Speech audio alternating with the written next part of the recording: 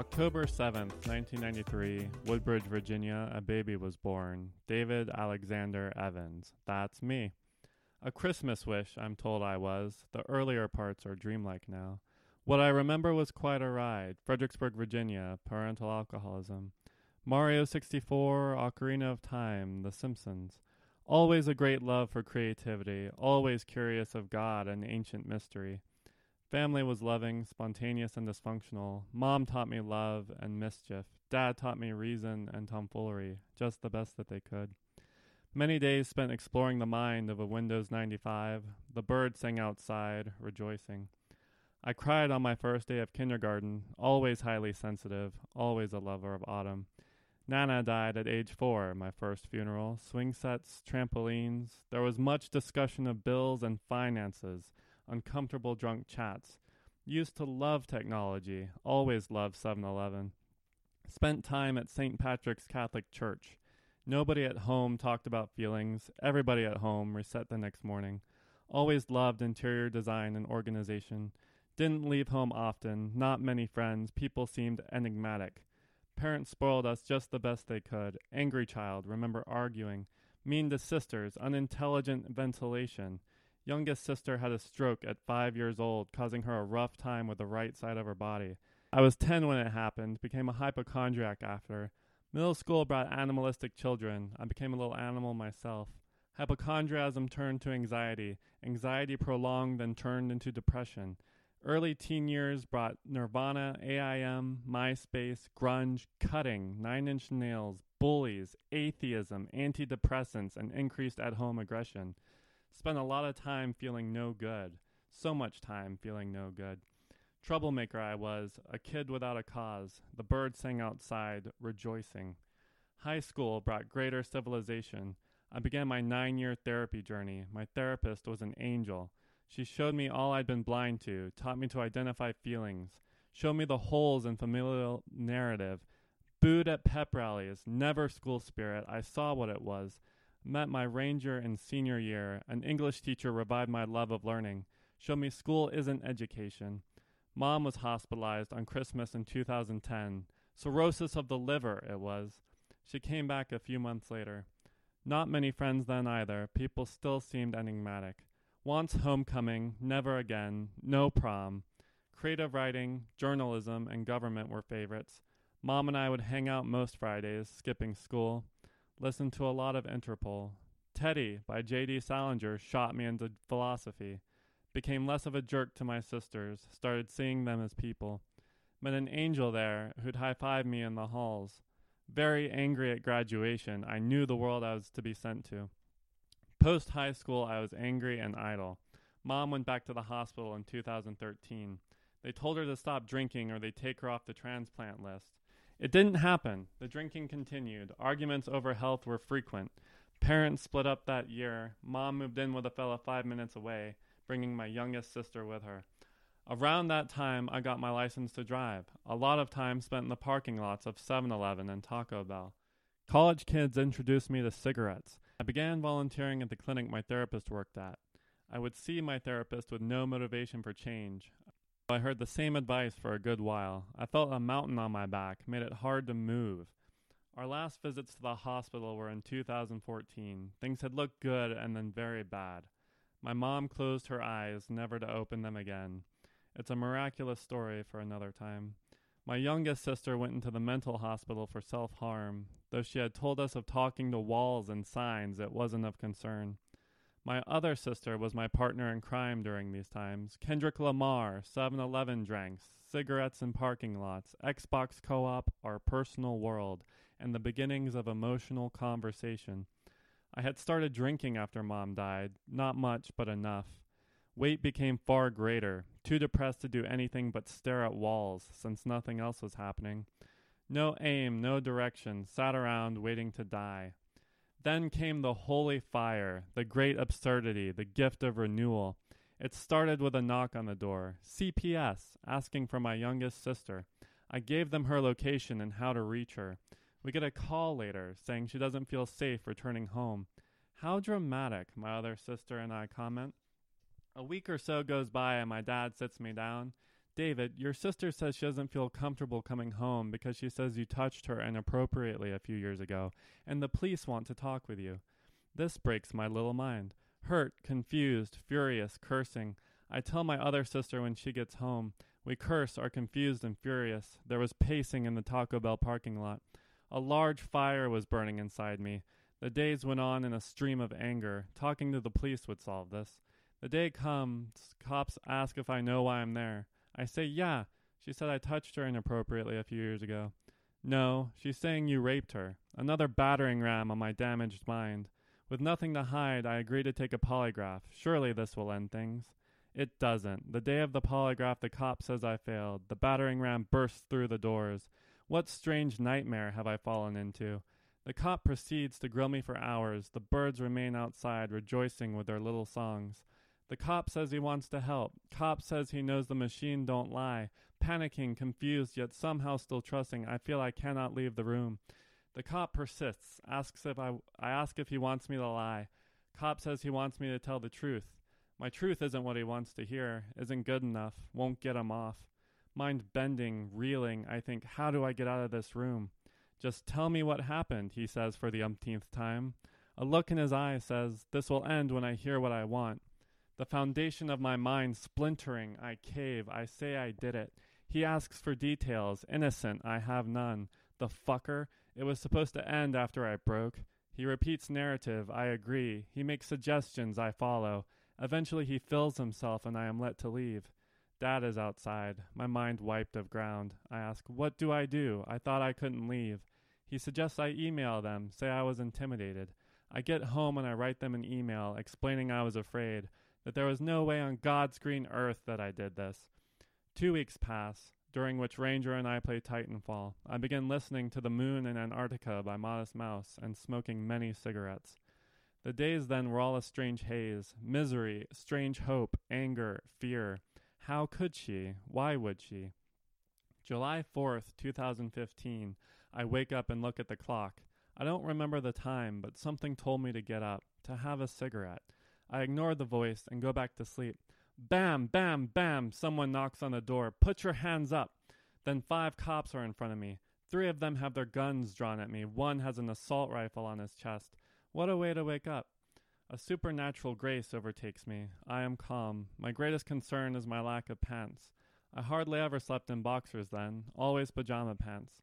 I ask if my dad knows. They say yes. I ask for pants.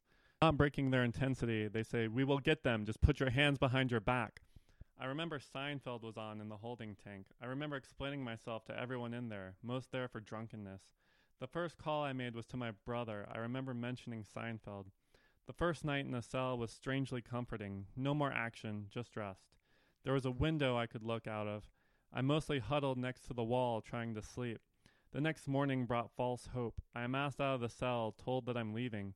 Not free, nay, I am transferred to Rappahannock Regional Jail. I was placed in protective custody, where they place anyone accused of sex crimes. I told anyone who would listen my story. I called my family as often as I could. It'll be figured out, was the song they sang. The food was so rough I didn't eat anything but dessert for 3 months. I was 245 pounds then, so I could stand to do so. The first 5 months, the cells had no windows. Fluorescent bulbs were the only source of light. The people in there were strange, though no stranger than most in my eyes, sheltered as I was. The first meeting with my public defendant was hopeful. Your sister is a flake, been in and out of mental hospitals. We got this. No DNA evidence. This should be open and shut. Huzzah, I think. Though not quite so easy, not at all. The next meeting with my lawyer, I am told there is no hope, that I had fucked myself, that confessing was the stupidest thing I had ever done. My lawyer says, they got you good. They played you like a drum. She says I fell for their every trick. That I should take a plea for 20 years, 17 suspended. It's just 3 years, she says. Prison's not so bad, she says. The one I visited had a salad bar. What a strange dream. I call my brother. I say I want to fight. He says to take the plea. Says he read about folks with evidence on their side, getting many years even so. I wonder how many times will I roll over. With no power of my own, I accept. The next meeting with my lawyer tells me the judge should accept the offer. Supposed to end when I broke, I thought. The days are so hazy, fear consumes me and mostly numbs me. Anger is a constant. Clumps of hair are found each morning on my pillow. End this, end this, end this. On October 30th, the Alford plea was accepted. I was now a felon and a sex offender, with 2.5 years to go. I spent a lot of time writing friends, spent a lot of time reading, spent a lot of time thinking.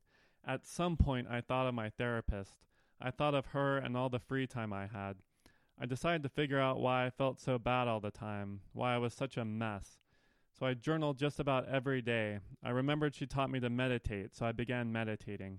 Still on mood stabilizers, I began meditating and thinking. I was still agnostic. I did not want to find God in prison. Too cliché. One day while meditating, I felt this incredible love overtake me.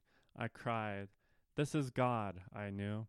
It was clear to me that nothing else in this world is worth more than this love, so I gave myself completely to it. I told it I was its vessel and would do whatever I could for it. Afterwards, I got feelings that turned into thoughts, ideas that explained the world and its workings, the blueprints and maps. The angel from high school wrote me. She was the inspiration to continue self-discovery. Sylvia Plath's journals taught me to read poetry. Prison taught me so much about communication. I learned how to defend myself physically using only my mind. Keep silent. Keep eye contact. Keep love. Through institutional incompetence, I went a week without medication, so I quit medication completely after that. My brother got me in touch with the University of Virginia's Innocence Project, a venture still pending. My mom's spirit kept me through tougher times. My family visited every opportunity they could. Music helped me with my sanity. I had a music player and was kept company by Elliott Smith, Interpol, Quasi, the Postal Service, Modest Mouse, Conor Oberst, the Microphones, etc. I had 711 songs total when I left. February 5th, 2018 was the most beautiful morning. Dad, my brother, sister, and her boyfriend greeted me. I now weighed 165 pounds. To be in a non-state car moving so fast was a trip. All things flowing free and beautiful, until I got to the probation office. The wannabe cop I met there made me believe I stepped into 1984. Random house visits, no internet, 9 p.m. curfew, restricted areas, no smartphones. We are watching you. You have 17 years above you. You breathe our air. I didn't write freely in my journals. I lived again in fear. Polygraphs were a part of probation. I knew how reliable they were. All the fun of meeting with friends and family was laced with a fear of compliance. I needed a job to comply. I had to pay court fines before I could get a license. No car, no job. Enter the angel, I wrote in prison. She lends me $4,000. I pay off the fines and get a car and a job, and a job, and a job, and a job. Welder, server, doormaker, server. I lived in a quasi-halfway house my first 6 months in King George. I noticed I was institutionalized, in that I wouldn't leave the house or other people's cars without being prompted. So I walked 8 miles to and fro the nearest 7-Eleven to prove I was free. When the time at the halfway house ended, I stayed in motels by grace of God and familial support. The mind games of probation lasted a long while. Mom's spirit told me, have no fear, live your life. These things do not belong to you. So gradually I did, an avalanche of sorts. Life gave me a party I'd been so long without. I smoked a lot of weed and drank all too freely. The world was madness in the system's grasp. At 25, I lost my virginity to a woman I thought loved me. She showed me sad parties and the ways of the body. I got deeper and deeper into metaphysical ideas, gave myself cigarette burns after 1.5 40s. Climbing to the peak of Mount Stupidity, when I reached the top, I went back to jail. I had missed 3 classes, something indisputable. Those classes were a part of probation, a whole different kind of hell. A group of 7 or 8, pay $30, meet once a week, tell all of your sexual behavior. How many times have you masturbated since last meet? Tell us what you did. Denial is the first thing you overcome. You overcome it or you go back to jail. And again, any time eyes were on me, I was back in the interrogation room. This was a whole new concept for me. How do you recognize and heal that which never occurred? I missed 3 of these reveries, so I went back for 3 months. I considered it karma for the party barge. A cherub helped me leave, gave me a place to stay. I was released 2019 Thanksgiving Day. I returned to my uncles and aunts February of 2020, life calming all the way down. Working at grocery outlets, COVID was a blessing in disguise. Those classes were made phone only. I had to start over in a new county. They helped me through it just as the police before, a mind-bending thing, giving myself over, again and again and again, anything to never go back. It made me consider who I was, what details of myself really meant, how perception varies to your source of light and what games you play. I realized there is no me, but only I. Taoism has been essential to healing my mind. Yoga has helped me integrate the trauma in my body. Faith, the vehicle to move forward. I passed every polygraph with God at my side. I gave up completely, let it all flow. Just as Mom said, it wasn't for me. 2020 brought existential dread and psychedelic visions. 2021 brought bicycling and long walks. Not many friends, I seemed enigmatic. Bi-weekly hangs with my brother and tennis with my dad eased away loneliness. No direction, no aim, it drove me wild. Working groceries, so much free time, a boat with no sails, so inward I turned, to be as free as I could in my present state. This went on until December 1st, 2022. I went to support my ranger at his writer's workshop in North Carolina. There I met Yanni, a fellow tree. We became great friends, chatting on the regular. Swimming together into the depths, she understood the things I would say. She made me laugh with little effort. The other half of my celestial coin, a mystical woman I'd found, lit her incenses with a blowtorch. With freedom from the stately clutches, Yanni and I decided to move in together. 3 months and true love will show you an ache too great to be apart. We grow herbs and tend land, heal nouns of all kinds. We're like children most of the time. In present age, my lungs draw air, my heart continues to beat. I am alive and I count my blessings. I have forgiven my sister, I thank her in fact. The effect of this experience sent me to depths I'd never have reached otherwise. I've taken shit and turned it to gold. It's not so bad, never so bad, as anyone could make you believe. Interpol still plays, pumpkin spice as always. I look with anticipation to the rest of my days. The calmness of life now is something I'm still adapting to. The mountains are beautiful, traffic is low, the birds still sing outside.